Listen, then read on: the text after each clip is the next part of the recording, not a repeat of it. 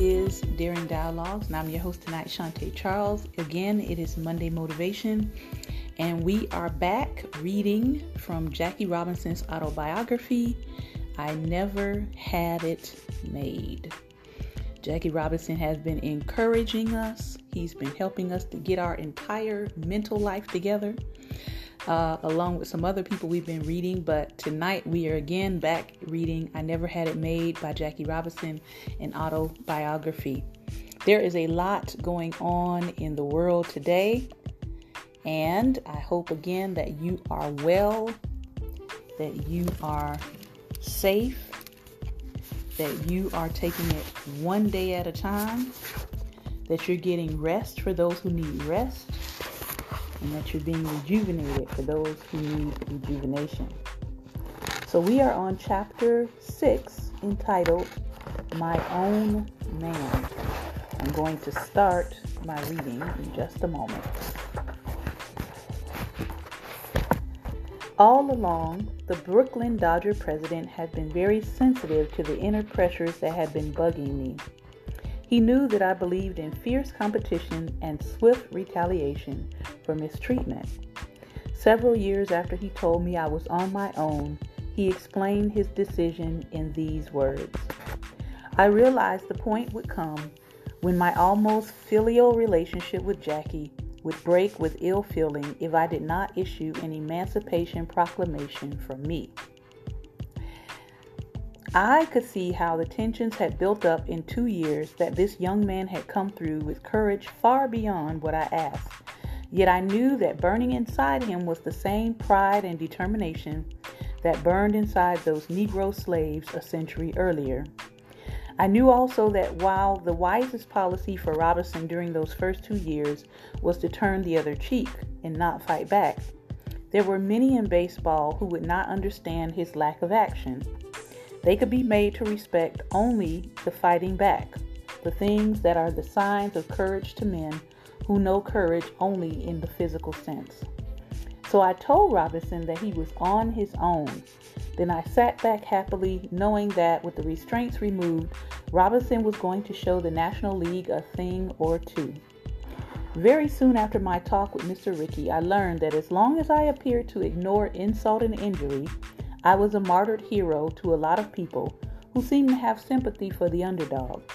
But the minute I began to answer, to argue, to protest, the minute I began to sound off, I became a swellhead, a wise guy with an uppity Negro. When a white player did it, he had spirit. When a black player did it, he was ungrateful, an upstart, a sorehead.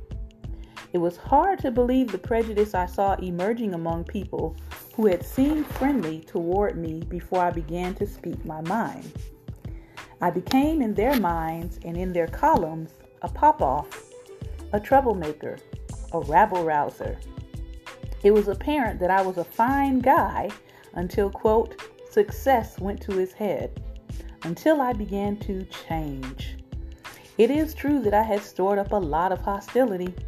I had been going home nights to Rachel and young Jackie, tense and irritable, keyed up because I hadn't been able to speak out when I wanted to. In 1949, I wouldn't have to do this. I could fight back when I wanted. That sounds as though I wanted to get even, and I'm pretty sure that is partly true. I wouldn't have been human otherwise. But more than revenge, I wanted to be Jackie Robinson, and for the first time, I would be justified because by 1949, the principle had been established. The major victory won. There were enough blacks on other teams to ensure that American baseball could never again turn its back on minority competitors.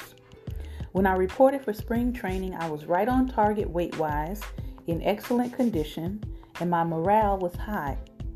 On the first day, a sports writer who interviewed me quoted me as saying, "They'd better be rough on me this year because I'm sure going to be rough on them." Baseball Commissioner Happy Chandler had me on the carpet for that statement. I couldn't help wondering if he would have called up Ty Cobb, Frankie Frisch, or Pepper Martin, all white and all given to sounding off for the same thing. I told the commissioner exactly how I felt and that While I had no intention of creating problems, I was no longer going to turn my cheek to insults. Chandler completely understood my position, and that was the end of our interview. During spring training, it looked as though there would be definite racial trouble ahead. We were scheduled to play in Atlanta in April. The Atlanta newspapers announced that the Grand Dragon of the Klan had warned the Dodgers that Roy Campanella and I would not be allowed to play because interracial games were against the laws of the state. Dr. Samuel Green was the top Klansman, and Earl Mann ran the Atlanta Crackers team. Green and his bedsheet brigade were assailed in the local press for indicating that if black players came to Atlanta with the Dodgers, there would be bloody violence. Mr. Rickey predicted that there would be an assault of enthusiasm instead of violence, and that we would be treated by hordes of autograph seekers rather than the Klansmen. It was another Rickey prediction that was right on target. The autograph-seeking crowds after that first game were tremendous. Almost 50,000 turned out for each of the 3 games, and for the Sunday game, there were about 14,000 black fans. I don't know whether that disheartened the Klan or not, but there was absolutely no trouble. In a number of other southern cities that season, we didn't even encounter threats. The fans were accepting integrated baseball, but there were other problems to contend with. In one game at Vero Beach, I had gotten into a hassle with a young Brooklyn farmhand, which almost came to blows. Later during the season, I was thrown out of a game for the second time. The penalty was for grabbing at my throat, a sign that signified the umpire was choking up. Choking up meant that the umpire was favoring home teams on decisions. In acting like this, I wasn't doing anything that players hadn't been doing for years. All typical players with spirit act that way. They throw their hands in the air in disgust, kick bitterly at the ground or at the glove. They shake their heads in disbelief at decisions. They react. Sometimes they get fines. Most of the time, unless they do something terribly violent, there just isn't any aftermath at all. I received a great deal of personal publicity in 1949. Sometimes in the dressing room, in the midst of a group of Dodgers, all of us would sound off about something we didn't approve of. A writer outside the door who had heard what we were saying would do a piece telling the world that what Robinson was popping off about. That was one of the reasons for the excess publicity. Another was that I pretty much said what was on my mind whenever the press interviewed me. Sports writers seemed to come directly to me whenever there was a hint of a story. They knew I would say what I thought. One of them once told me I represented the difference between steak and hamburger on the dinner plates of some writers. The sports writers knew I wouldn't back down if I got into trouble, that I wouldn't whine that I was misquoted. It felt good to be able to breathe freely, to speak out when I wanted to. There was also another good element. Many times when I made strong or controversial statements, I was not fighting for a personal thing. I was standing up for my team. I was saying things some of my teammates felt, but were reluctant to say. The Dodgers appreciated this, and it was a refutation of the charge that I was making verbal grandstand plays to promote myself. In July 1949, I was asked to testify before the House Un-American Activities Committee, headed by Georgia Congressman John S. Wood. He sent me a telegram asking me to come to Washington to testify before his committee to give the lie to statements by Paul Robeson. I learned that the committee had also invited other blacks, some prominent lawyers, sociologists, ministers, and educators. I was impressed by the fact that a committee had asked for my views, but I realized that they must have felt my popularity with black and white loving masses would help them refute the Robeson statement.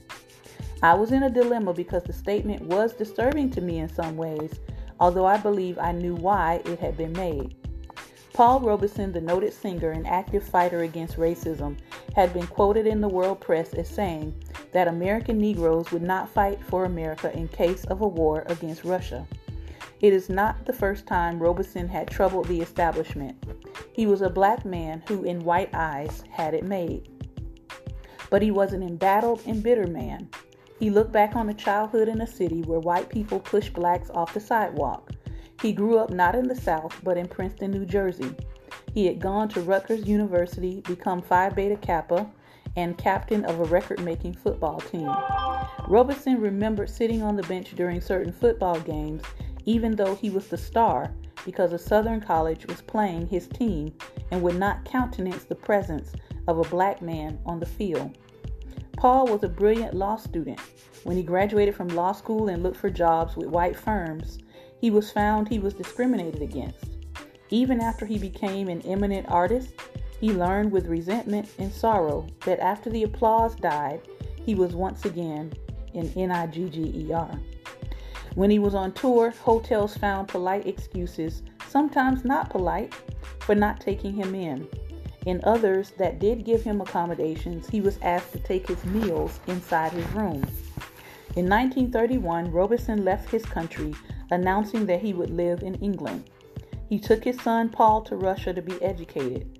In Russia, he found a country where I walked the earth for the first time with complete dignity. He had not yet officially espoused communism, but his statement from Paris declaring blacks would not fight Russia for America had aroused Congress and the press. I was not sure about what to do. Rachel and I had long talks about it. She felt I should follow my instincts. I didn't want to fall prey to the white man's game and allow myself to be pitted against another black man. I knew that Robeson was striking out against racial inequality in the way which seemed best to him. However, in those days, I had much more faith in the ultimate justice of the American white man than I have today. I would reject such an invitation if offered now. The newspaper accounts seemed to picture the great singer as speaking for the whole race of black people. With all the respect I had for him, I didn't believe anyone had a right to do that. I thought Robeson, although deeply dedicated to his people, was also strongly influenced by his attraction to Soviet Russia and the communist cause. I wasn't about to knock him for being a communist or a sympathizer. That was his right. But I was afraid that his statement might discredit black people in the eyes of whites. If his statement meant that all black people would refuse to defend America, then it seemed to me that he had been guilty of too sweeping of an assumption. I was black and he wasn't speaking for me. I had served in the armed forces and had been badly mistreated. When I couldn't defend my country for the injustice I suffered, I was still proud to have been in uniform. I felt that there were two wars raging at once, one against foreign enemies and one against domestic foes, and the black man was forced to fight both. I felt we must not back down on either front. This land belongs to us as much as it belongs to any immigrant or any descendant of the American colonists, and slavery in this country, in whatever sophisticated form, must end. There are whites who would love to see us refuse to defend our country because then we could relinquish our right to be Americans. It isn't a perfect America and it isn't run right, but it still belongs to us. As my friend the Reverend Jesse Jackson said, it ain't our government, but it is our country. After word got out that I had been asked to testify, Ray and I received an overwhelming amount of letters, wires, and telephone calls.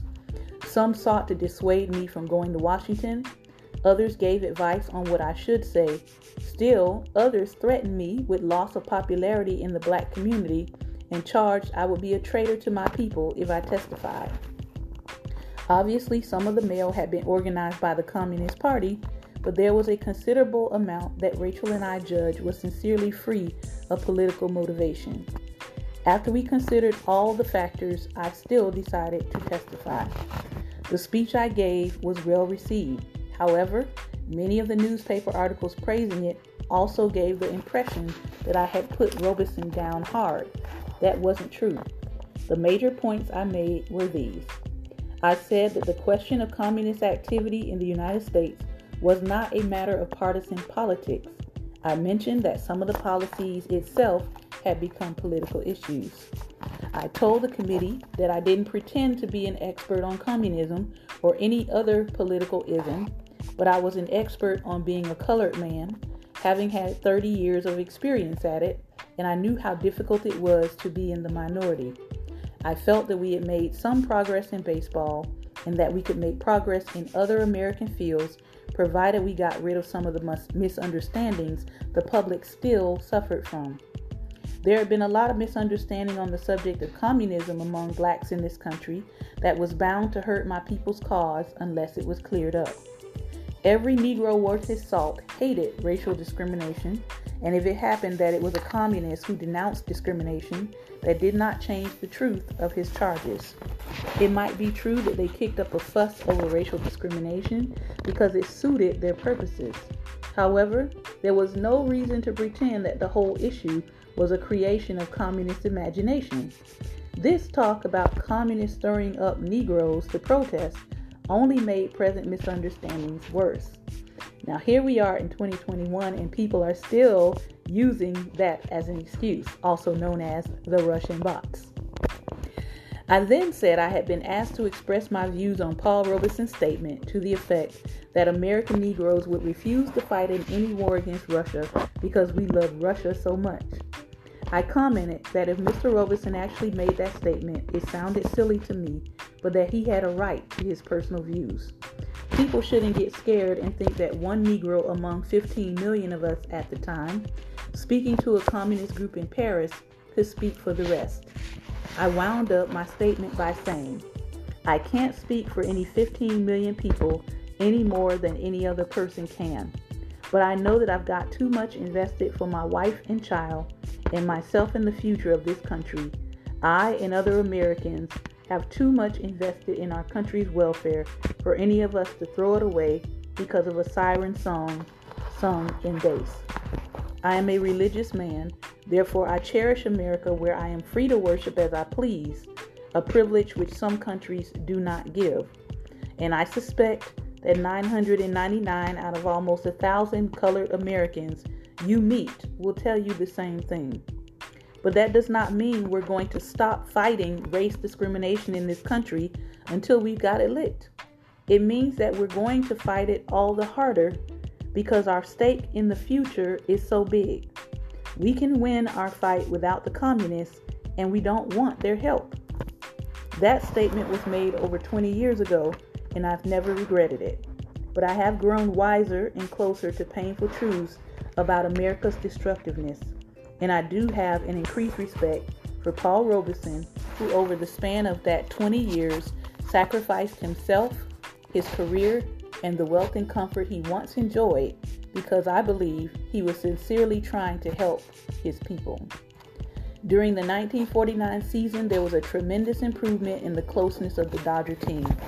Racial tensions had almost completely dissipated, and the team cared most about acquiring talented players. The club had been strengthened by the addition of several players, among them Roy Campanella and Don Newcomb. The year 1949 wound up being a truly great one. Once again, we became National League pennant winners. We lost the series to the Yankees, but it was a hard-fought series. The year 1949 was also a banner year for me personally because the sports writers named me Most Valuable Player. I signed a 1950 contract for $35,000, which in those days was a very good paycheck. I was happy as the season ended, but happily unaware of the trouble that lay ahead. Wowza, wowza, wowza. Like Jackie Robinson, some of us have those moments in our life where we are either charged to go speak on behalf of something, or we are charged to go speak in defense of something. And some of us have now had an opportunity to probably look back just as he did and figured out, man, what could I have done differently? What could I have said differently? Would I have changed the outcome of something that I said or something that I did? But to be able to look back on your words with certainty and say, hey, I don't regret what I said. I wouldn't change a thing, but I do have a change in perception about the person. I think it takes some courage to do that. So in your life, is there anything or anyone where you are looking back today where you can say, definitely, man, I could have said that differently. I could have done that differently. I could have done it better. I could have given a different answer. As Jackie Robinson said, I don't want to be the pawn of somebody else that wants me to come speak because they think I'm going to agree with them. Have you been in that situation as of late? Come on and have a conversation with me if you have found yourself in any of those conditions. If you find yourself thinking about something that you could have said or done differently. If someone tried to pit you against someone else in the hopes that you would be on their side rather than on the side of right and on the side of truth. I could have given an okay in silence. All right. So if you'd like to come on and share today, if you'd like to talk about what's on your heart, come on in. Come on in. We got a little time. Come on in. We got about 24 minutes here. So if you want to share tonight, feel free to click the camera. While we're waiting, I want to also talk really quickly about a post I put up today. Some people thought it was a little on the funny side, but I meant what I said, and I said what I meant. Let me read it to you. Lately, there's been a lot of conversation. We've also been having some conversation here about missing persons. And there was recently a celebrity who was thought to be missing. But the reality is, after many days of people being nosy and getting in their business, we've come to find out that that person was not actually missing and they wanted to be lost. And so I put up a post today that said, Black people, something we like to say, we got to do better about checking up on our kin, checking up on our people, right? But also Black people say things like, stay out of folks' business. Mind the business that pays you. That's one of my favorites. Keep your nose on your face. In other words, stop being nosy, right? So sometimes we can seem a little on the bipolar side when it comes to this issue.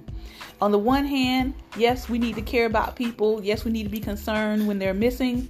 On the other hand, sometimes those people are like, stay out of my business. I don't want to report in. I don't want to call in. I don't want people to know where I am. So we have to strike a balance between the two, right? We don't want to feel like we're the nosy person, but at the same time, we don't want to be the person that is living with regret should something actually have happened to you, right? So it's one of those catch-22 kind of things. So depending on who it is, you kind of got to play it by ear and make sure that you really know that person. Chances are, if you haven't communicated with somebody in the last 6 months to a year, they probably don't necessarily want you to know where they are, even though you might be concerned about where they are. They just haven't had you in their particular orbit of concern. So you got to be okay with that. You got to be willing to live with that. On the other hand, if it's somebody that you converse with all the time and you haven't heard from them in a week, 2 weeks, 3 weeks, 4 weeks, yes, it's time to get concerned. Why? Because you've had an open line of communication with that person. So being honest and being truthful about our relationship with a person will kind of help us to gauge whether or not we should be concerned or we should jump in and get involved. All right. I am going to bring on some We Dare squads. And we're going to start with Prophet Jonathan, because I saw your comment there. Hello. Good evening. Prophet Jonathan, how are you? I am well, and you all? Good. Lady Barbara, how are you? I'm doing well. Awesome. And this was just this I never had it made, and when you because you just only saw Jackie Robinson, and I'll just say that playing ball or memories of him. But then you think about every channel that he went through, and the part that stood out to me, because I had experience where you have these ones want to pit you against another Black person, right, and to find out what are you going to say, and how he handled this is I like how he handled it, because he said he has his right to his opinion and how he felt he had been treated. Mm-hmm. So, and then, like he said, when he began to voice his, when Mr. Ricky told him, "You're on your own." Mm-hmm. Yeah. So you can, so then he was a pop-off. He was ungrateful. Success has gone to his head. And just everything we allowed you to play. We booed you, called you all kind of names. Mm-hmm. So now, you've gotten uppity, and they love that word, uppity, mm-hmm. when you're successful. And want you to be grateful because we allowed you to. No, he had the talent too, and y'all used that in a way. You paid money to see him play, but yet you had a problem with the color of his skin. But yet, in one side of your warped mind, you enjoyed his talent. On the other side, you had a problem because he was a black man. I mean, but aren't we seeing the same thing in today's day? Isn't it the same, like shut up and play or shut up and dribble? So the whole notion is we want to see you. We don't want to hear you. Yes. We want you to be the downity Negro, not the uppity Negro. Uppity, yeah. No, we want you to perform, but we don't want to hear you. Your opinions are not valued, and that's it's really sad. It's amazing. It's amazing how old this book is, how old his account is, and yet you're still seeing some of the same pervasive attitudes within America. Uh-huh. Down to the fact of using the whole Russian communist issue against black people. Because what was it? Kamala Harris was called a communist during the campaign too. Yeah. Prophet Jonathan, what are your thoughts? Hey, Prophet. How y'all doing? Good. Good to see everybody. My comment was, I was sharing with a couple of people. The scripture says, Jesus said, "He that letteth will let." When I first read it, I didn't understand what that means. I was in a conversation with a particular person, and they were talking about their views on the vaccine and such and so forth. Mm-hmm. Long story short, they went on and on and on. Didn't want to hear what I had to say, but wanted me to listen to everything what they had to say. And that scripture came to mind when I was thinking on that conversation, and I said, Jonathan, you should have just said okay. Left them at that. Let them think they were completely right, that they had all the wisdom and all the knowledge. And he that letteth will let. They're not open to hear someone's perspective. They're not open to hear someone's comment. Let them think that they're right, and let it be that. Yeah. They say yay be yay and your nay be nay. And that's what's coming. And can I just tag behind you? There was a service done here. They installed this pastor. So they did all the garb and all the performance. One thing was too, the vaccination was like the mark or something like that. But the whole point was they had this great performance, installed him, and like 3-4 weeks later, they eulogized him. Wow. So it's like, it's a sad, for what people don't do the research and won't wear masks and won't protect themselves, and you feeding something to people that you don't have information about yourself. So you're in a whole group of people and you put it, out in social media so everybody can see you, and then here come your wife posted that you had departed this life. Yeah. Well, we know that that's a hot topic. Yeah. And so, we've talked about it here before in terms of I put it this way, all of science does not fit all. Amen. That's true. Absolutely. I know people want it to be that way. I know that there's a push for, they actually have moved the mark again from 70% of the nation being vaccinated to 90% of the nation being vaccinated. That was stated today by President Biden. Yeah. Yeah. And so, again, I'm going to say what I've been saying, and that is know your body, know your physiology, consult with your doctor about what you should be doing with your body, your conditions, your pre-existing conditions, and your physiology. Exactly. To me, that's the end of the discussion. And if you have gone through that process and you have been advised not to take the vaccine, because some people have been advised by their doctors not to, it doesn't matter what someone else is trying to pressure you to do. Exactly. Now, there are things, public health and public safety wise, that we can all do that doesn't require an injection of something within you. Public safety wise, we can all wear a mask. Public safety wise, we can all wash our hands and practice proper hygiene.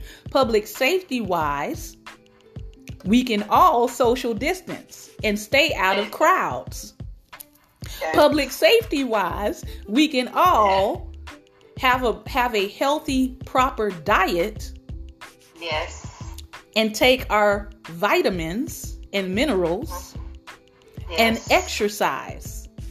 Yes. Those are things across the board that everybody could be doing, but that the people who are so-called the public health officials are not putting as priority. No.